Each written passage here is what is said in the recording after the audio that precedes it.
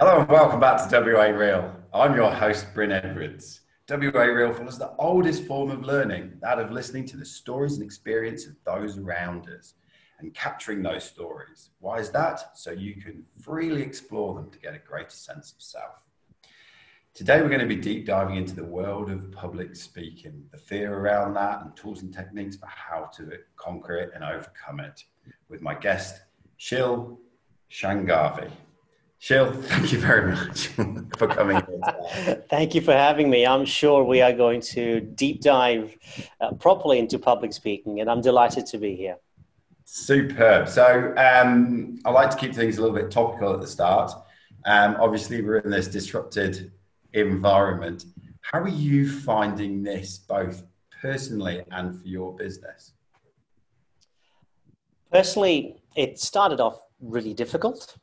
Yeah. I think, like everybody, I was blindsided by how quickly this all hit. And the first couple of days was really difficult for my mindset and my stress levels and anxiety and all of that. And which ties into the impact it's had on my business as well. You know, the first week or so was hard. I had 80% of my work either postponed or canceled, which then added a lot more stress and anxiety to my personal life. But then out of it all, I realized, like everybody, we've got a choice. We can either stress and worry and panic, or we can wake up in the morning and think about things and just appreciate what we actually do have and work with what we do have. And that's the approach I took. So it's been difficult, it's been challenging, all the things that I'm sure most people are saying. However, there is opportunity, and I have found a lot of opportunity. And I suppose by finding that opportunity, it's strengthened my mindset. It's given me more confidence, a more positive outlook. And as a result of that, I've won work, I've won clients, I've had inquiries and collaborations. So it is difficult. It's a new way of working. However, I'm doing okay out of it all. Good, good. Sounds like you've been on a journey yourself in that time. I have. It's one of the, there's been so many instances in my life where I've been faced with adversity or resilience. So there's been really difficult things that have happened. And this is just, and I don't mean to disrespect the situation, but this is just another one. Yes. This is something else that's been thrown my way. And I can either stress and panic, or I can embrace, adapt, and thrive. And I choose to embrace, adapt, and thrive and find a way to make it work. Is there, it's interesting you should talk about this. Is there almost like a step process or an internal dialogue that you go through that you can share? I go through an internal dialogue for most things that I do. For most things, my wife, my best friends, my family, they all call me a robot, you know, because I am so, because I'm, and we'll come to your question about why this applies specifically, but I'm so OCD about things. There's a process to everything. There's a system to everything. The internal dialogue I have, there's a system to that as well. But to simply put, it's a model which I developed called EAT. And EAT stands for embrace, adapt, thrive. You know, when you're put into a situation, embrace the situation. Embrace what you're going through, as crazy as that sounds. Embrace what you're in. Adapt to the situation you're in. Build a system, build a plan, and then out of that, thrive. Find a way to thrive in the situation you're in. And so that's the internal dialogue which I go through. It's always, how can I eat the situation instead of the situation eating me? Oh, that's sweet. That's sweet. Does that make sense? I love it. I love it. I'm interested that you call yourself a robot. That makes you sound very sort of left-hand side of the brain. How do you deal with the right-hand side of the brain? I am, look, I talk about this in my presentations a lot. I think I'm a bit of, like everybody. I think I'm a bit of both, but yes, I'm more. I mean, I'll give you an example, and this is really crazy. I live in a 2-bedroom apartment. When I wake up in the morning, the walk from our bedroom to my kitchen is 22 steps. If I don't hit 22 steps, I start again. I go back and start again. You know, the volume on the television has got to be 5 or 0. Those are the increments it needs to be on. The coasters must sit flush. Magazines, so things, even the way my laptop is at the moment, it's all very flush and squared so that it fits my system and my thought process. So Where does that everything come from, is very Jill? symmetrical. Where does that come from? I think over the years, I've just the systems I've had to develop internally for me to be able to speak the way I do is all so controlled and so precise that I just, without even being conscious about it, I just apply it to everything I do now. Right. It's been years of being afraid of things and not being able to do things and being told I can't do things and being told no and shot down just consistently. And then whenever it happens, finding a way to get past it. And in order to find a way to get past it, it's like you tune your radio channel and you just find that right tune. But in order to get there, you've really got to get everything right. Yes. Yeah, that's how I see it in my mind. That's how I sense it in myself as well. So it sounds almost like you found what works for Shill in one area, and now you've gone and applied it into lots of different others. Correct. Yeah. If it works, amplify it. Yes. Amplify it into other areas of your life. And if it doesn't work in other areas of your life, okay, you learn from it and then you figure out what works. In general, though, like there are things I do which are an extreme. However, I've been forced to do these things. And so it might seem extreme to some. However, to me, it's normal. To me, it's how I'm built, it's how I am. Whereas to others, it would just be too much. We can't do that. But you've never had to do it. So I understand why it's extreme. Yes. You haven't been faced with the situation or had to go that far into yourself to go and find the answer. No, and I know there are people out there who have. I know there are people out there who've got similar stories or experiences and their own way of channeling things. However, just in my journey and my experiences, I've met so many people who've point blank said, "You're crazy. It's extreme." And I go, yep. In your world, it is. Yes. In my world, it's very normal. In your map of the world, through your lens of the world, what I'm doing looks crazy. Yep. But you standing on your map of the world. Something as simple as, you know, there are times where I'm up early, you know, just because I want to get out. I want to get some air, so I'll take a walk down to the park. I'll put my music in my ears. I'll meditate on the walk, and it's 5:45. It's still dark. It's early. To some people, that's what they do every single day. But to others, why on earth would you get up at that time to go for a walk into the park? It's a crazy thing to do. Well, yes, in your world it is. However, in my world, it's very normal to do that. Yes.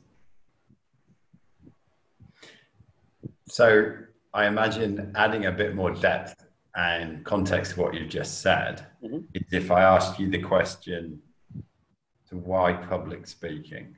Why is it so important? What's the story behind that?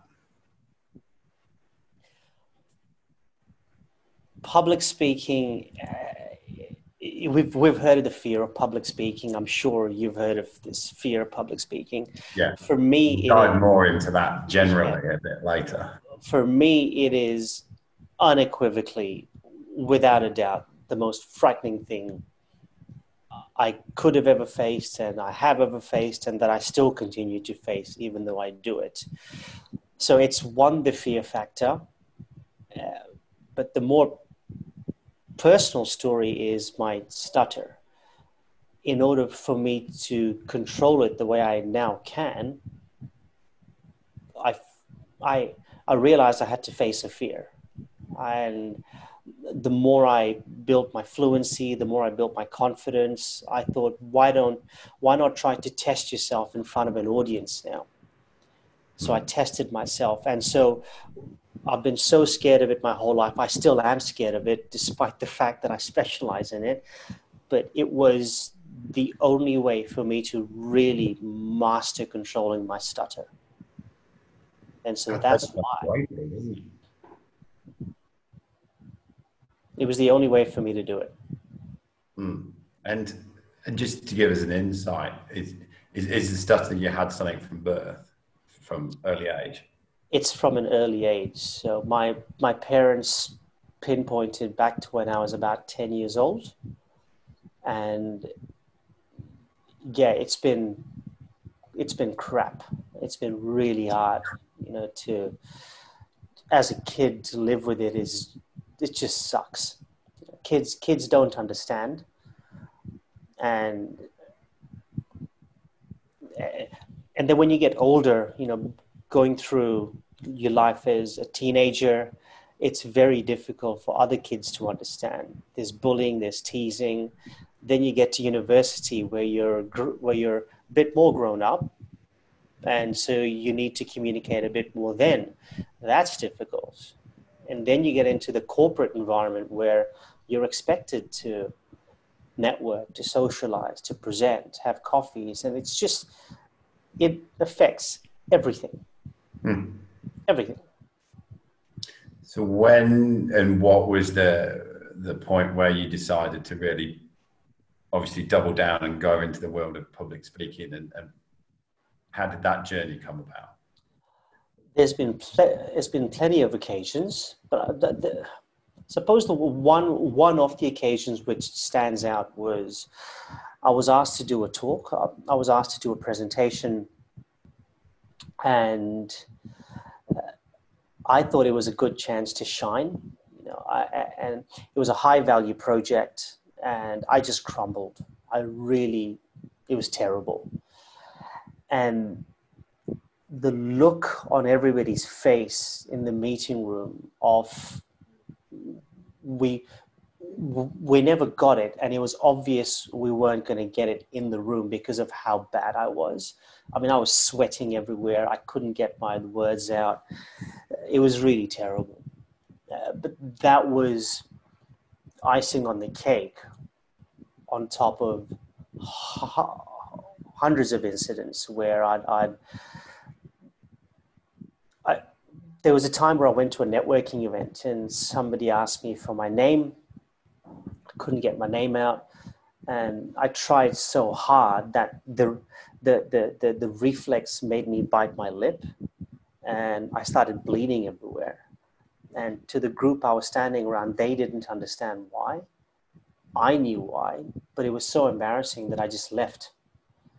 And there's been so many of those incidences now where I haven't felt like I want to see friends or go out to events or all those things. But one which stands out, which was, I suppose, an accumulation of everything, was this presentation I gave. So where did you go from there then? From there, I made a commitment to myself that it wouldn't happen again. That would never happen again. And so I started practicing at home, in the shower, while driving. I put so much time, just hours and hours, into what can I do to say words clearly? What can I do to calm down, control it? What techniques can I learn to distract my mind so I can speak clearly? And so from that presentation, I went into this completely obsessive, what do I need to do to control this? And invested hours and hours and hours into it. With family, with friends at home, putting myself into situations where, say, for example, if I went out to dinner with my family, I would offer to take everybody's order and then call the order out to the waiter, to the wait staff, I mean, because that to me was a form of public speaking. Or on a Monday when I go to soccer, I would give the team talk before we start. So I'd consistently do things like this just to push myself. And then eventually I got better, and not got better, but I got more fluent and thought, why not try this in front of an audience? Willingly. And it was terrible. Yes, willingly. And it wasn't good at all. Right. At all. So was that, you had to double down again and go a bit further with it? Yeah. Every time, even now, but especially in the early days when I started, I remember I would get up in front of an audience and just the anxiety is enormous. Wouldn't sleep for days, sometimes weeks, stressing out about it. And I'd present terribly. If I had my notes in my hand would shake the whole time and I'd tremble. There would be times I would throw up before I presented. And every time I did it, I walked away and I thought, I'm still here. Like it was terrible, but I'm still here. And so what do I need to do to make sure I don't do the terrible again? And every time I did that, I wouldn't try to focus on everything, but I just try to focus on one or two things. And I'd fix the one or two things on my next time and do the same again and do the same again. Because I realized if I tried to fix everything, it's too much. It's too overwhelming. So bite-sized chunks. I broke it down into miniature bite-sized chunks. And then I'd obsess over how to fix the bite-sized chunks at home so that when I next get in front of an audience, those one or two areas are under control. Then I worry about the next ones. So can you give us an idea of what, like 2 or 3, what would the bite-sized chunks look or feel like? So one of the bite-sized chunks would be my breathing. I breathe in a very controlled and systematic way. But to get your breathing under control in that way, it's not a natural thing. You need to practice it. So through my meditation, through practicing at home, I would time my breathing to when certain words or sentences are coming out. So that was a bite-sized chunk I worked on. Another one is the language I use. Understanding what words sit where, understanding if there's a word I can swap or replace in a sentence and why I would need to do that, how it sounds to the audience, does it make sense to them? Because to me, it makes sense. It's not about me, it's about what I'm telling the audience. So it's great for me to swap a word, but does it make sense to the audience? So those are 2 examples of bite-sized chunks. They're probably the bigger bite-sized chunks I worked on, but there are 2 examples. So does that make sense? It does, because it's almost taking little bits and then layering and layering and layering and layering. It makes sense to me because I was very fortunate in the early part of my career to work at a company where the culture was, so the owner, the MD, the ops manager were all master practitioners in NLP, and we went through a 3-day presentation course that started with the most basic things of stand in a horseshoe, and you had to hold everybody's rapport just by looking at them, and the exercise didn't stop until everyone had their hand up at the same time. And then when you'd done that, then we did another bit and another bit and another bit and another bit and another bit. And it's only, I didn't kind of realize the gift that was giving me at that point in time. I was 27, 28. And now there are so many things that I fall back on from that experience. So, but the thing it taught me is like you've just said, concentrate on one thing, get good at it, put it in, and then stick another layer on and another layer on and another layer on. Yeah. You can't, well, once you get good at the one thing though, you can't just put that away. You need to keep evolving the one thing. So as you said, the layers, you build the layers, and so say for example, if there's six parts to it and you built your 6 layers, it doesn't mean you forget about 1 and 2 as you get to 5 and 6. You got to still keep working on 1 and 2. Yes. Then you have to work on 5 and 6 at the same time. And that's what makes somebody a complete presenter, is knowing all of it, which way to move, which way, when to look at a person, how long to look at a person without it being too creepy. Too long and it's a bit creepy. Too short, you look a bit unsure of yourself. When to elevate your voice, when to adjust your pitch and your tone, when to move from right to left, and where to anchor yourself somewhere.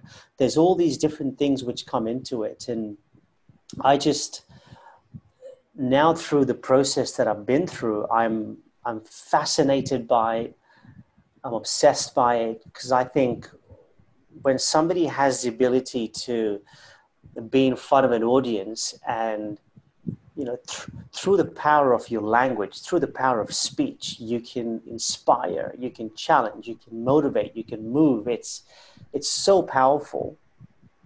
Yes, of course I have the bias because it's something I do, but I genuinely feel it is so powerful when somebody can do it and do it well. Yes. That I'm completely fascinated by it now. I mean, I suppose the blunt response is how many people have had great ideas but not been able to articulate, and how many of those do we remember? Correct. So how did Chill go from where you were to TEDx coach and founder of Chatterbox? Quite simply, I had this,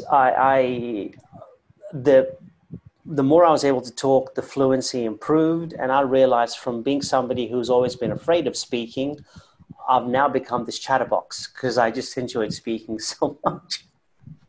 Hence the name. Yes. I quit my full-time job on a Friday. On the Monday, I was shilled from Chatterbox.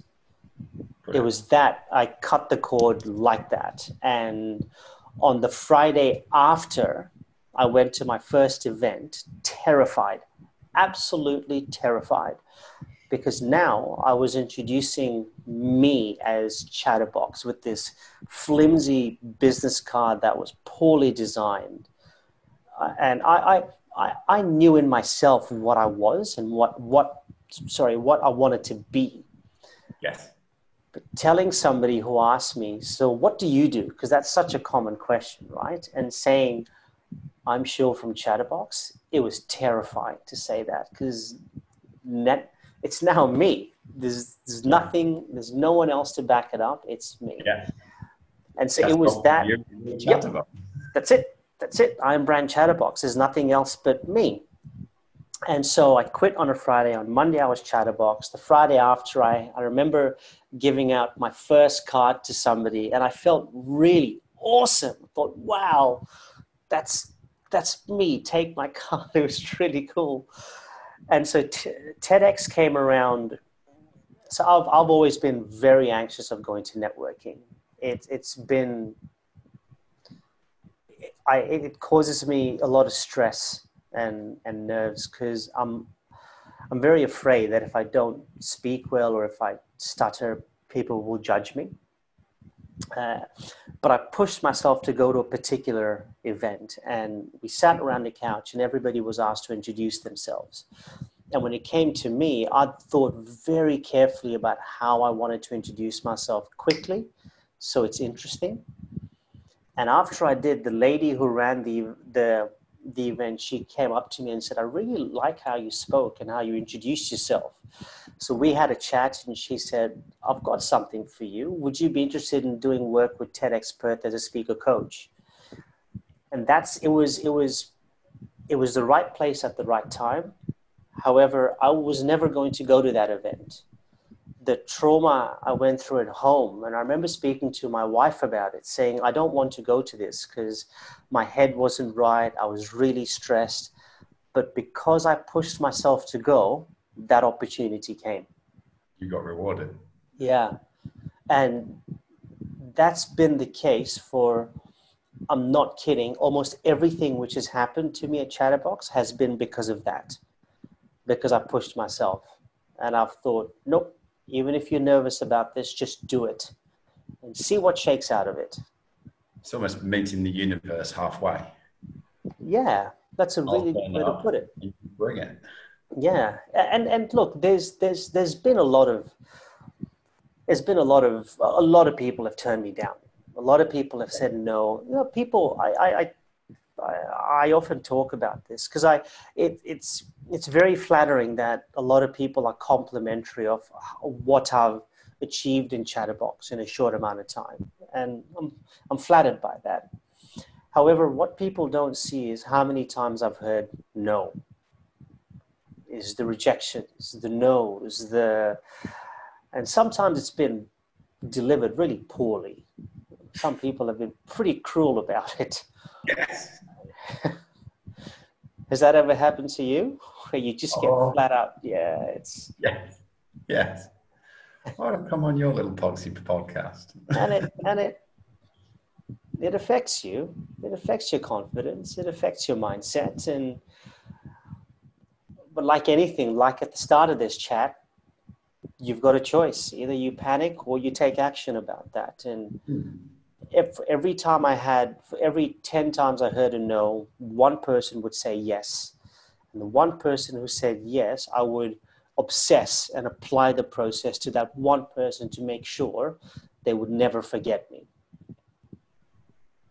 And I just built from there. And I hope that doesn't sound arrogant in any way, but that was it builds momentum and it builds confidence. You know, those rejections, that, like you said, the amount of no's, you know, they came thick and fast at the start of this podcasting journey. And now they come less often. And even when they do turn up, it's like, okay, still trucking on. Do you find at all that, have you ever had people who've said no, people who've turned you down, have any of those people ever come back to you and said, oh, now we'd love to be on your podcast? Has that ever happened to you? Yes. How have you dealt with that? Quite a few times. I've welcomed them back. And if I'm going to be really honest, you know, I listen to earlier episodes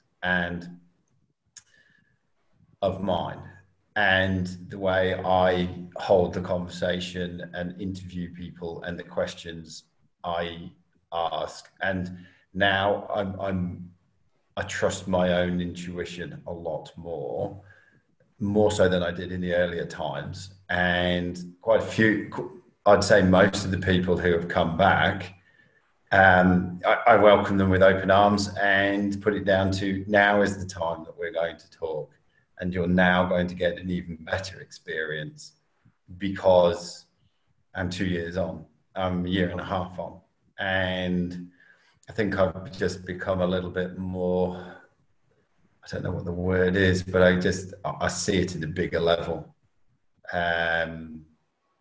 Because I learn something from every single conversation. Sure. And so I guess I look at it now in the fact that I never get any now you're back and all of that, because I'm still eternally grateful for every single guest that shares an hour and a half with me and talks. So sure. Yes. So what is the service that Chatterbox provides then? And who's the sort of clients that you engage with now? The sort of clients I engage with are people who want to work with me. and it's such a broad spectrum, as you can imagine.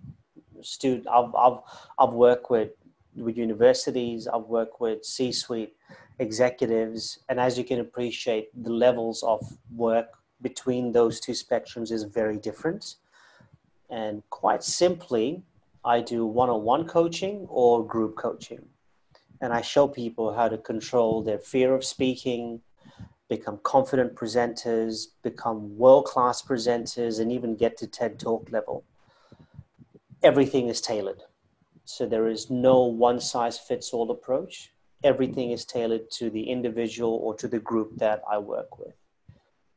And it's all about how to speak with confidence, how to speak with authority, how to present well.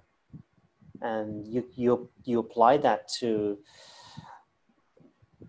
presentations at work, speaking up in your meetings, networking events, doing TED Talks. The applications are so broad. Yes. And I find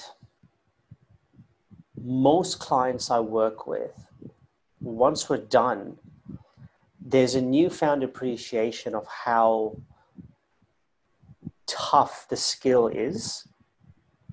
And there's a newfound appreciation of how much confidence it builds in you internally, and how that confidence then can be transferred to every aspect of your life. So it's not just about the work presentation. It's what you learn and what you build for your work presentation. If you continue with the skill, applies to so much. So much. It's a lifelong skill which you walk away with. I can imagine, the applicability, not just to standing up presenting with a PowerPoint and the people in the stage, but like you said, networking events, first up interactions with people, everyday interactions with people. What us two are doing now, this is public speaking. Yes. That's all. So Roger Love said, whether it's 1 or 1,000, it's all public speaking. Yes. It doesn't matter whether you're talking to a client over a coffee or you're speaking at a keynote with 1,000 people, the principles apply. And I guess for me, thinking about it at the moment is within all of us, there's a beautiful spark to be expressed and to refine the skill so that you can express that beautiful spark that's within every single person, so that we get a clearer, purer version of that beautiful spark is just incredible.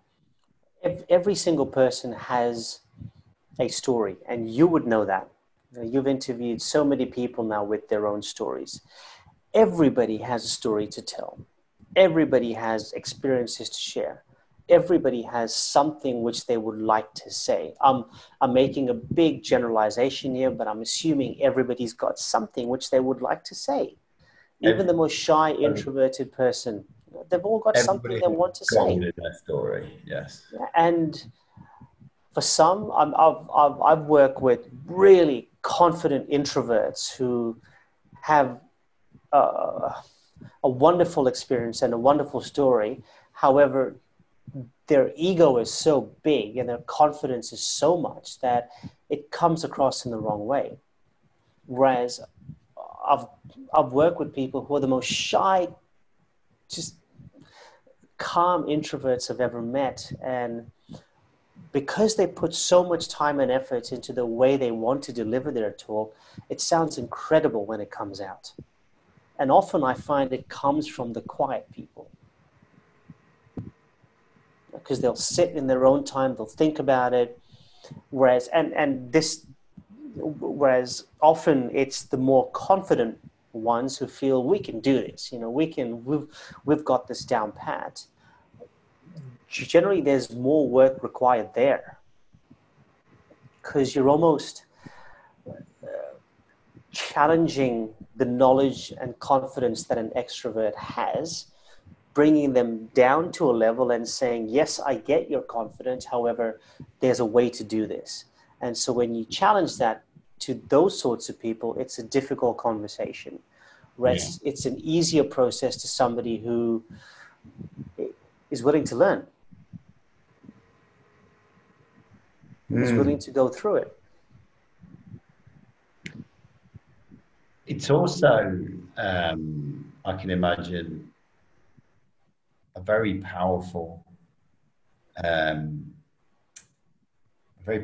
skill and tool that you give someone, because to be able to stand up and confidently talk about something means that we have a bias towards, an authoritative figure that can speak eloquently.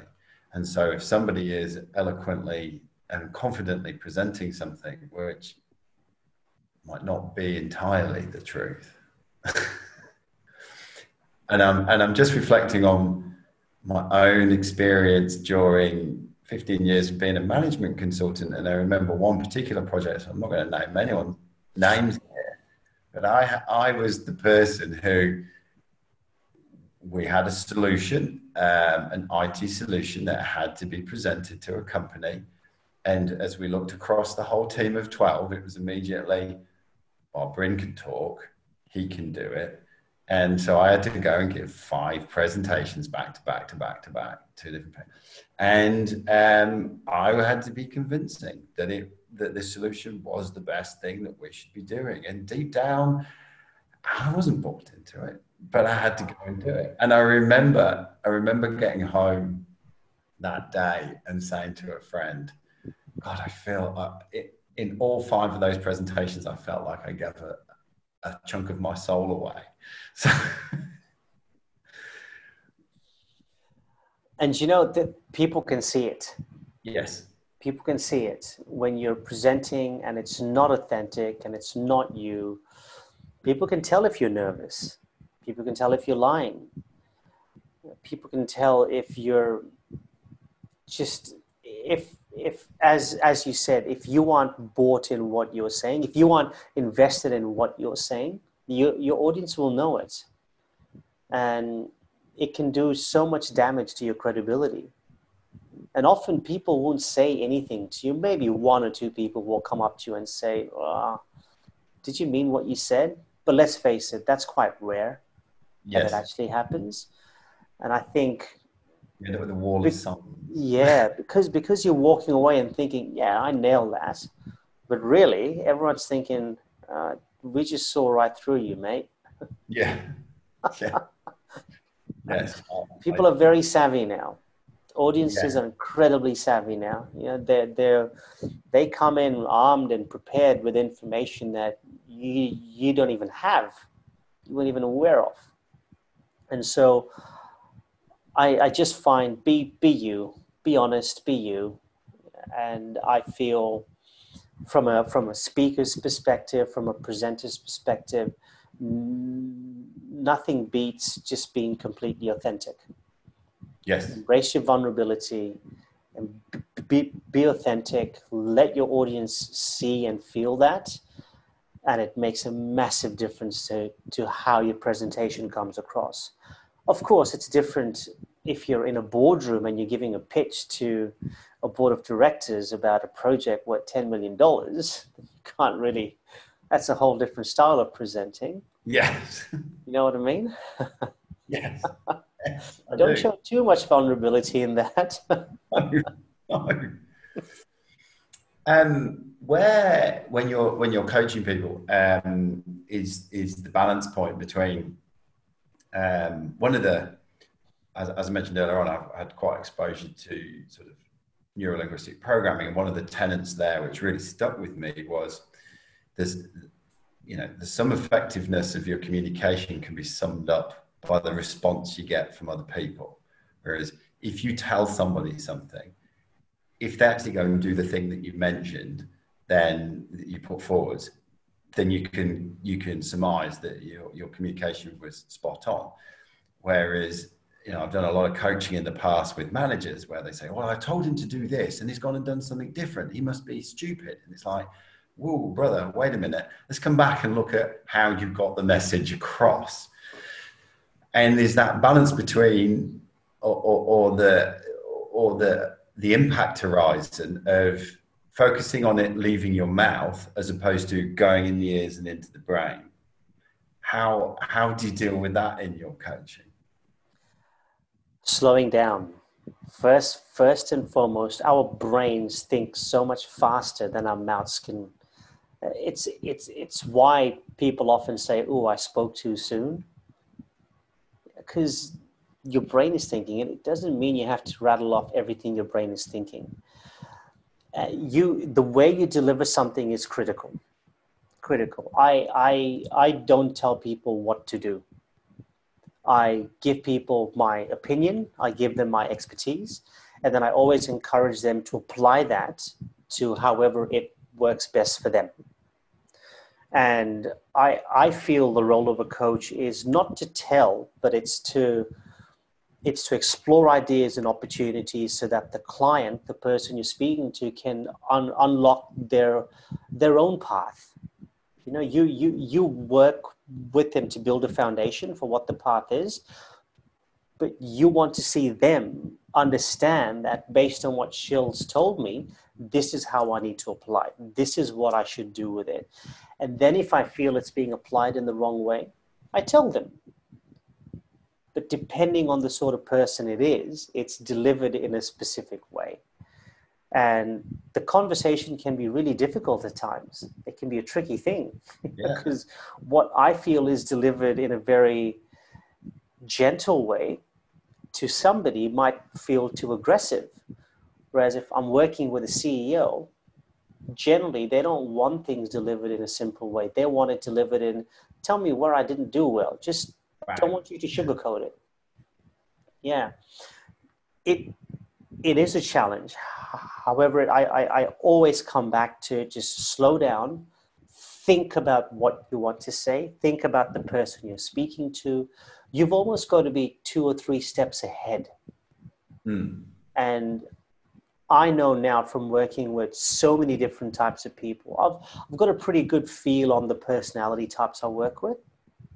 You can never be 100%, but I reckon I've got a pretty good feel of that now. And I know if I say something to someone, the scenarios, the 2 or 3 responses I might get and what I need to do to respond to their responses. And see, that's come from having to think about things at such an extreme scale constantly. You know, being aware of things constantly, being aware of, you know, when I'm at the peak of things, when I couldn't even say my name. If I have a conversation with somebody, me talking to you, and if I stuttered, I would see the reaction on you. I would sense why you flinched, why you moved your eye, or why you grimaced your face. There would be all these things that I'd be able to pick up. And so I now apply that in all situations, and I can read emotions and body language, and I can feel, oops, I might not have delivered that correctly. So what do I need to do now to, not to backtrack, but to ensure that I clarify what I've told you so that you feel comfortable and that you can now apply what I've said in your way. It really strikes me that what has been an enormous challenge to you has turned into your superpower now. I use that analogy. Is that the word? Analogy? Yeah. I use that a lot actually, because what's always been a fear, and it still is a fear, but what has always been my kryptonite over the years of being afraid and not being able to speak and not being able to communicate, I didn't realize that over time it's given me this increased awareness of people, body language, communication, you know, the art of being very selective with your words and placing your words carefully. So my kryptonite has turned into my superpower, because it's forced me to think about things that most people wouldn't have had to think about. Yes, at a very conscious level. Yeah, it's this acute awareness of it, being extremely aware of it, and it's exhausting. So obviously, the fear of public speaking is right up there, apparently, with snakes and or spiders or vertigo or something like that. At its core, because you will be dealing with this day in, day out, at its core, what is that fear? At its core, it's a combination of things. It's a fear of being judged, a fear of failure, a fear of not being respected, a fear of embarrassing yourself. It is a fear of, say if I'm an engineer and I'm a technical expert in my field, but when I present something, if I make a mistake or if I forget something, the fear I have is I'm no longer going to be seen as a technical expert. In some cases, it's a fear of your ego being smashed. Mm-hmm. It is a combination of all those things. We want to be liked. We want to be respected. We don't like failure. No one likes to fail. Failing and embarrassing yourself, or rather the thought of failing and embarrassing in front of people, is awful. How often, why are I hope this doesn't come across as a sexist comment, but understand why I'm going to say it the way I am. Why are so many men afraid of approaching girls in a bar? Because they don't want to be rejected. And why? It's yes, it's the rejection, which affects your ego, but deep down, it's the rejection in front of other people. Yes. Who else has heard the rejection? What are they thinking of me now? Oh my God, this is so embarrassing. I don't want to go through that again. It's the same principle. It's that fear of embarrassment and rejection in front of people. No one likes that. No one wants that. And it's what we think about.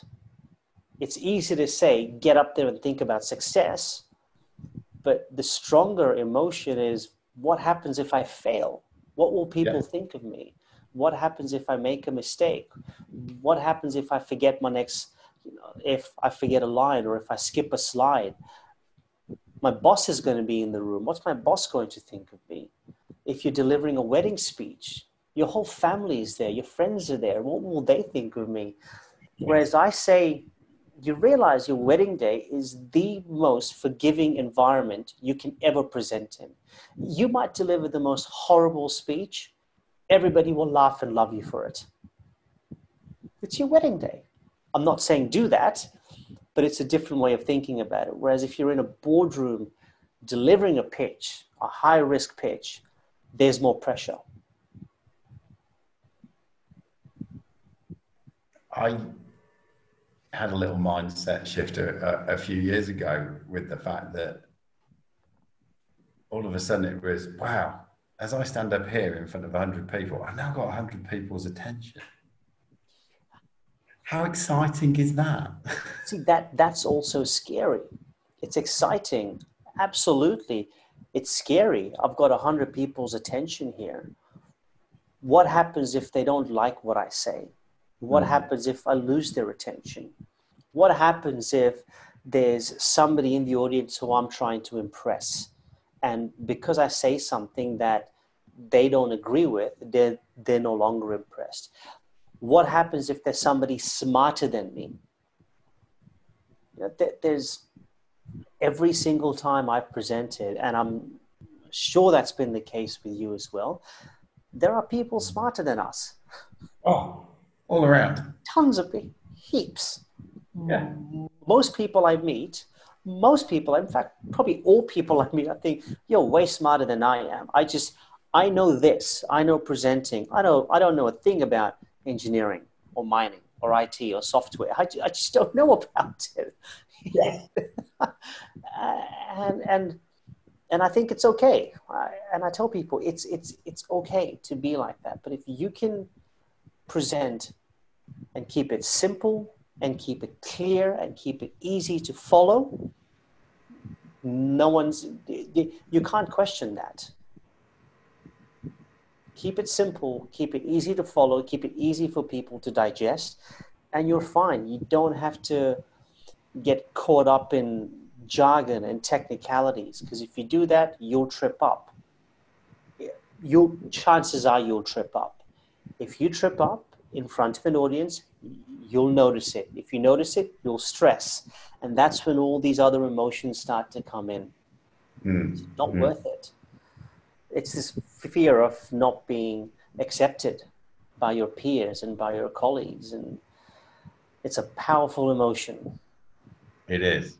You know, on the same day, you can meet somebody who just you fall completely in love with, and you can be stepping into a room with 50 people to present. Which emotion do you think will squash the other one? What thought process do you reckon will take you? You'll think to yourself, I can't wait to see this person, but I've got to get through this presentation. I'm so scared about this presentation. So without giving the whole game away and what you do, what are some of the, if somebody's listening to this, what are some of the top 2 or 3 or 4 things that they can start to do to just even make small improvements in the way that they speak publicly? The quickest thing which you can do is get your breathing under control. Get your breathing under control. You know, when you do something which causes stress and panic, you lose control of your breathing. Public speaking causes people to panic. When you panic, you experience a shortness of breath, which means you can't get your words out. So concentrate on your breathing, calm yourself down. And once you've done that, focus on clarity. Be absolutely clear on what you want to say. Be clear on why you want to say it. Once you focus on your breathing, you have some clarity, keep it simple. Keep your message really simple. You might have something really complex and technical, but there's a beauty and an art when somebody can take a complex topic and simplify it. And from the audience perspective, it's easier for your audience to understand you. The best part of it is it's easier for you to deliver it. Yes. By keeping it simple. It causes less stress. So get your breathing under control. Understand exactly what you want to talk about. Be crystal clear on what your message is. And then keep it simple. Superb. You mentioned being part of TEDx. That's become such a thing globally, as well as here in Perth, the TEDx Perth event. What's it like being involved with that? There is no appropriate adjective. I can say amazing, I can say brilliant. Yes. But they're cliche terms. We hear them all the time. You know, it is. I can't believe I'm involved with them. Firstly, it's incredible. The feeling you have, there's a sense of community with TEDx Perth, which is amazing. Being a part of something like that, which, as you said, is so global now, is so respected and so well known. I mean, if you think about it, TED is the pinnacle of public speaking. It is. If you've been on a TED stage and you've done a TED talk, well, you've made it in terms of public speaking. You know what I mean? And being able to work with speakers who get accepted to do a TED talk, you meet some incredible people. You hear incredible stories. You build, the friendships that are built with speakers and with some of the community are lifelong. So it's it's a privilege to be a part of it. And it's a privilege to be able to say that I'm associated with a brand like TEDx Perth. It's awesome. Mm. You know, and I have a big smile on my face because I never, ever, ever imagined like that 10-year-old kid from Kenya who struggled to speak his whole life is now a speaker coach for TEDx Perth. It's Bonkers, isn't it? It makes me feel really good inside that I can call myself a coach for TEDx. Superb.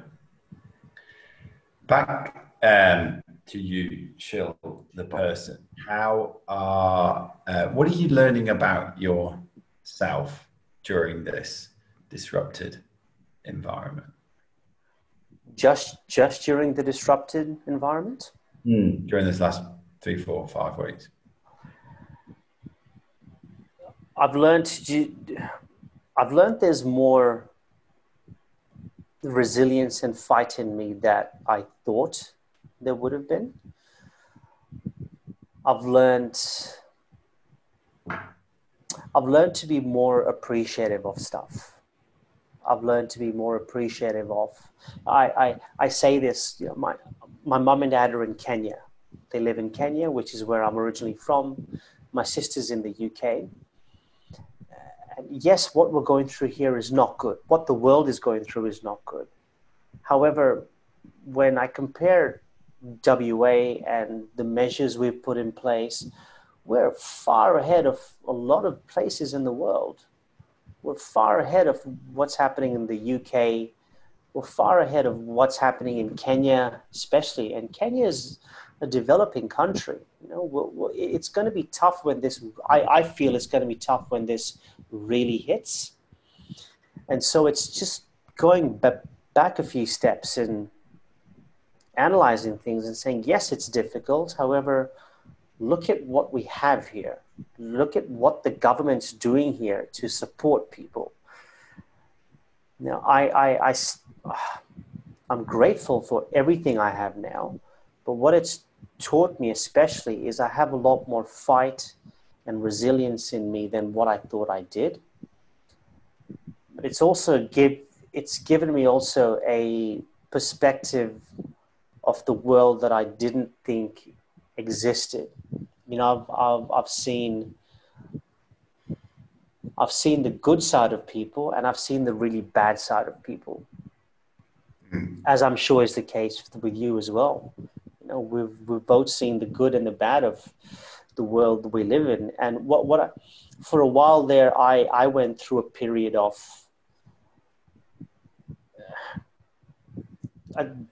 bad thoughts.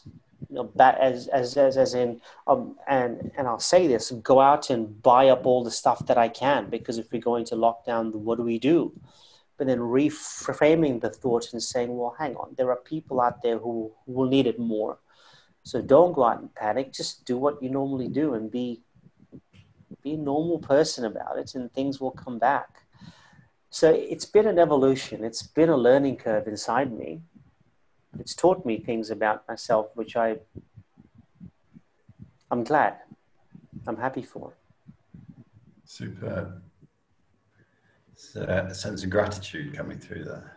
A lot of gratitude. And you know, we're in Kenya, there would be, you know, we come from a little island called Mombasa.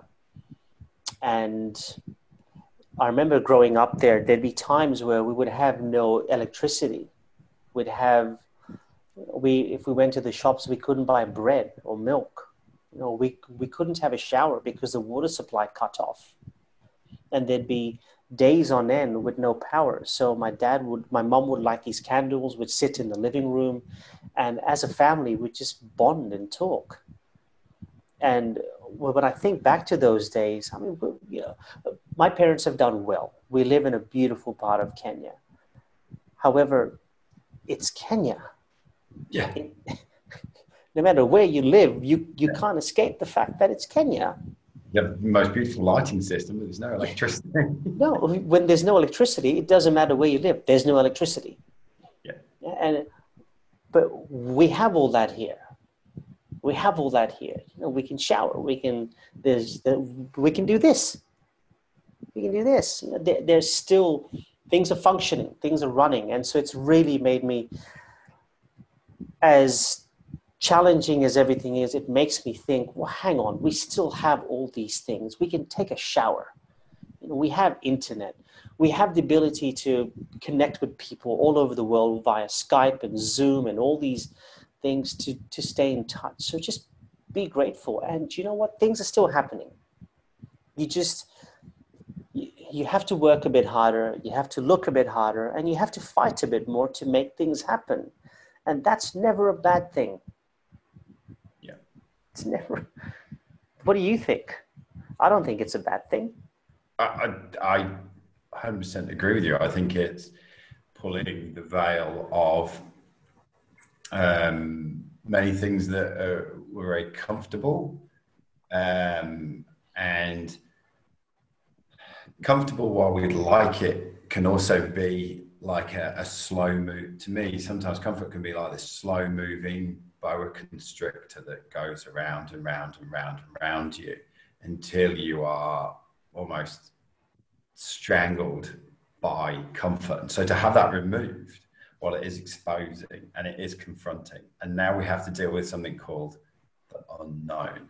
And we have to be all right with sitting in the unknown, which previous guest I really enjoyed. He sort of said, if it was a muscle, it would be a very weak, if not nearly atrophied muscle. And now we're going to have to put some unknown muscle weight training in.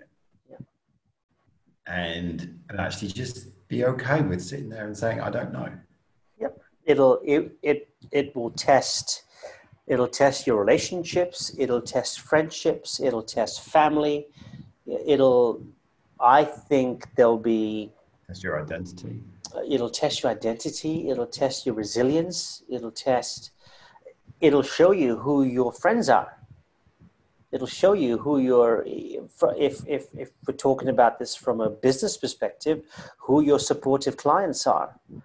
It'll show you who your true industry colleagues are. You know, there's so much about this which will expose and test and challenge. I love the muscle comparison. It is, you have to reprogram your whole day. We haven't got kids. But I imagine if you have kids and you're working from home, if you've had a salary cut or you've lost your job and you're working from home and you don't have kids and you have bills and a mortgage and all these things to look after, I mean, it is a test of who you are as a person and how you're going to make it work. Yeah. But there's so much to gain out of that. Yeah, but it is. And I hope this doesn't come across in the wrong way. It's certainly not intended to. I think the world needed this to reset itself. Yes. And please, I'm not saying this whole thing is good. It's awful for the whole world. Still holding those that are suffering. However, when I read somewhere that if you travel to Venice for the first time in ages, the gondolas, the water is so clear that you can see all the way to the bottom. Yes. But and there was another stat. Don't quote me on this, but I think it was something along the lines of, for the lives we've lost, and it's sad we've lost a lot of lives, because the environment is so much cleaner, it will extend your life for another 3 to 4 years. Because the world is so much cleaner. And so then we get onto this topic of climate change, which is a whole different conversation. But is this good for the environment? Well, yes, it is. And I think the world it needs a reset. People need a reset. And this is the reset which is happening, and we have to deal with it. It's interesting as I sort of chunk up and reflect across our conversation. Yes, there is the public speaking aspect and the skill that you've gained there. But when we talked about the fear that people face and go through, it's almost like a gateway that they go through with you to learn how to public speak and go through that. Who am I? Am I being judged? All that sort of challenges as an identity level. In the past, by and large, whether I go and public speak can be optional. I could worm my way out of it. I could pass it on. You know, I gave the example earlier on where out of 12 people, it was, oh, Bryn, you best do it because you're the person who can talk. And so there's 11 other people who got a free pass there. It's almost like now the boats are burning behind people and they've got to go and have that little existential identity level challenge at the moment. No, there is nobody who has a free pass at the moment. Yes. No one. And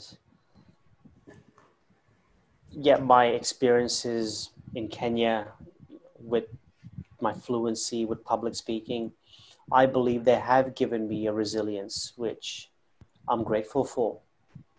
Because I think the Shill of 3 years ago, 4 years ago, actually I know the Shill of 4 years ago wouldn't have dealt with this in the way that I'm dealing with it now. No way. No way. You know, I know that. And so yeah. And I tell my wife about this as well. I tell her there's no, if this happened 4 years ago, 5 years ago, nah. I would have been the person that I'm saying, you have a choice. Either you stress or you fight. And I would have been that gone down a really bad stress hole. You'd have been eaten by it. I was going to say I would be eaten by it. Because you learn, you learn through knockbacks, through failure, through just so much crap. You learn that you can either look at the situation and say, this is all I have, or you can look at the situation and think, right, this is what I have, and this is how I'm going to make this work. And it's a mindset shift like that. It's just like that, really. Same thing. There's person A who's got 2 cans of baked beans. Person B has got 2 cans of baked beans. Person A goes, well, that's all I've got. Person B goes, I've got 2 cans of baked beans that will stretch me for 2 months. I can survive on this. I don't know why I use baked beans, but it just doesn't matter. Doesn't matter, but you get it. Doesn't matter. The last question that I ask all my guests, which I always enjoy asking people, is if you could take a little nugget and just upload it into the collective consciousness so everyone just gets it, what would that be? Wow. Can you ask that question again, please, so I completely understand it? So if you could take a little nugget, so this is Shill's nugget of wisdom, nugget of knowledge, pearl of wisdom, whatever you want to call it, and just upload it into the collective consciousness. Often guests find it helpful to consider Neo in the Matrix when he goes, and he goes, oh, I know Kung Fu. So if you could, you like that. So if you could upload something into the collective consciousness so everyone just gets it, what would that be? And you've just bought yourself enough time to think about it. I have. I see what you did there.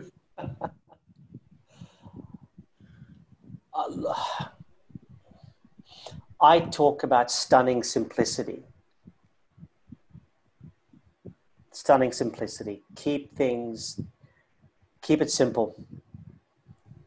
When it's simple, you can, from a speaking perspective, or really from any perspective, if you keep it simple, the results can be stunning. Stunning simplicity. It's whatever the situation is, keep it simple. If you're presenting, keep it simple. And I promise you, by doing that, the results can be stunning. So stunning simplicity. It's a piece. It's something I often talk about, and I talk around it, and I go into detail about it. But if there's a nugget, it's just those two words. Stunning simplicity. And probably now more than ever, just keep it simple.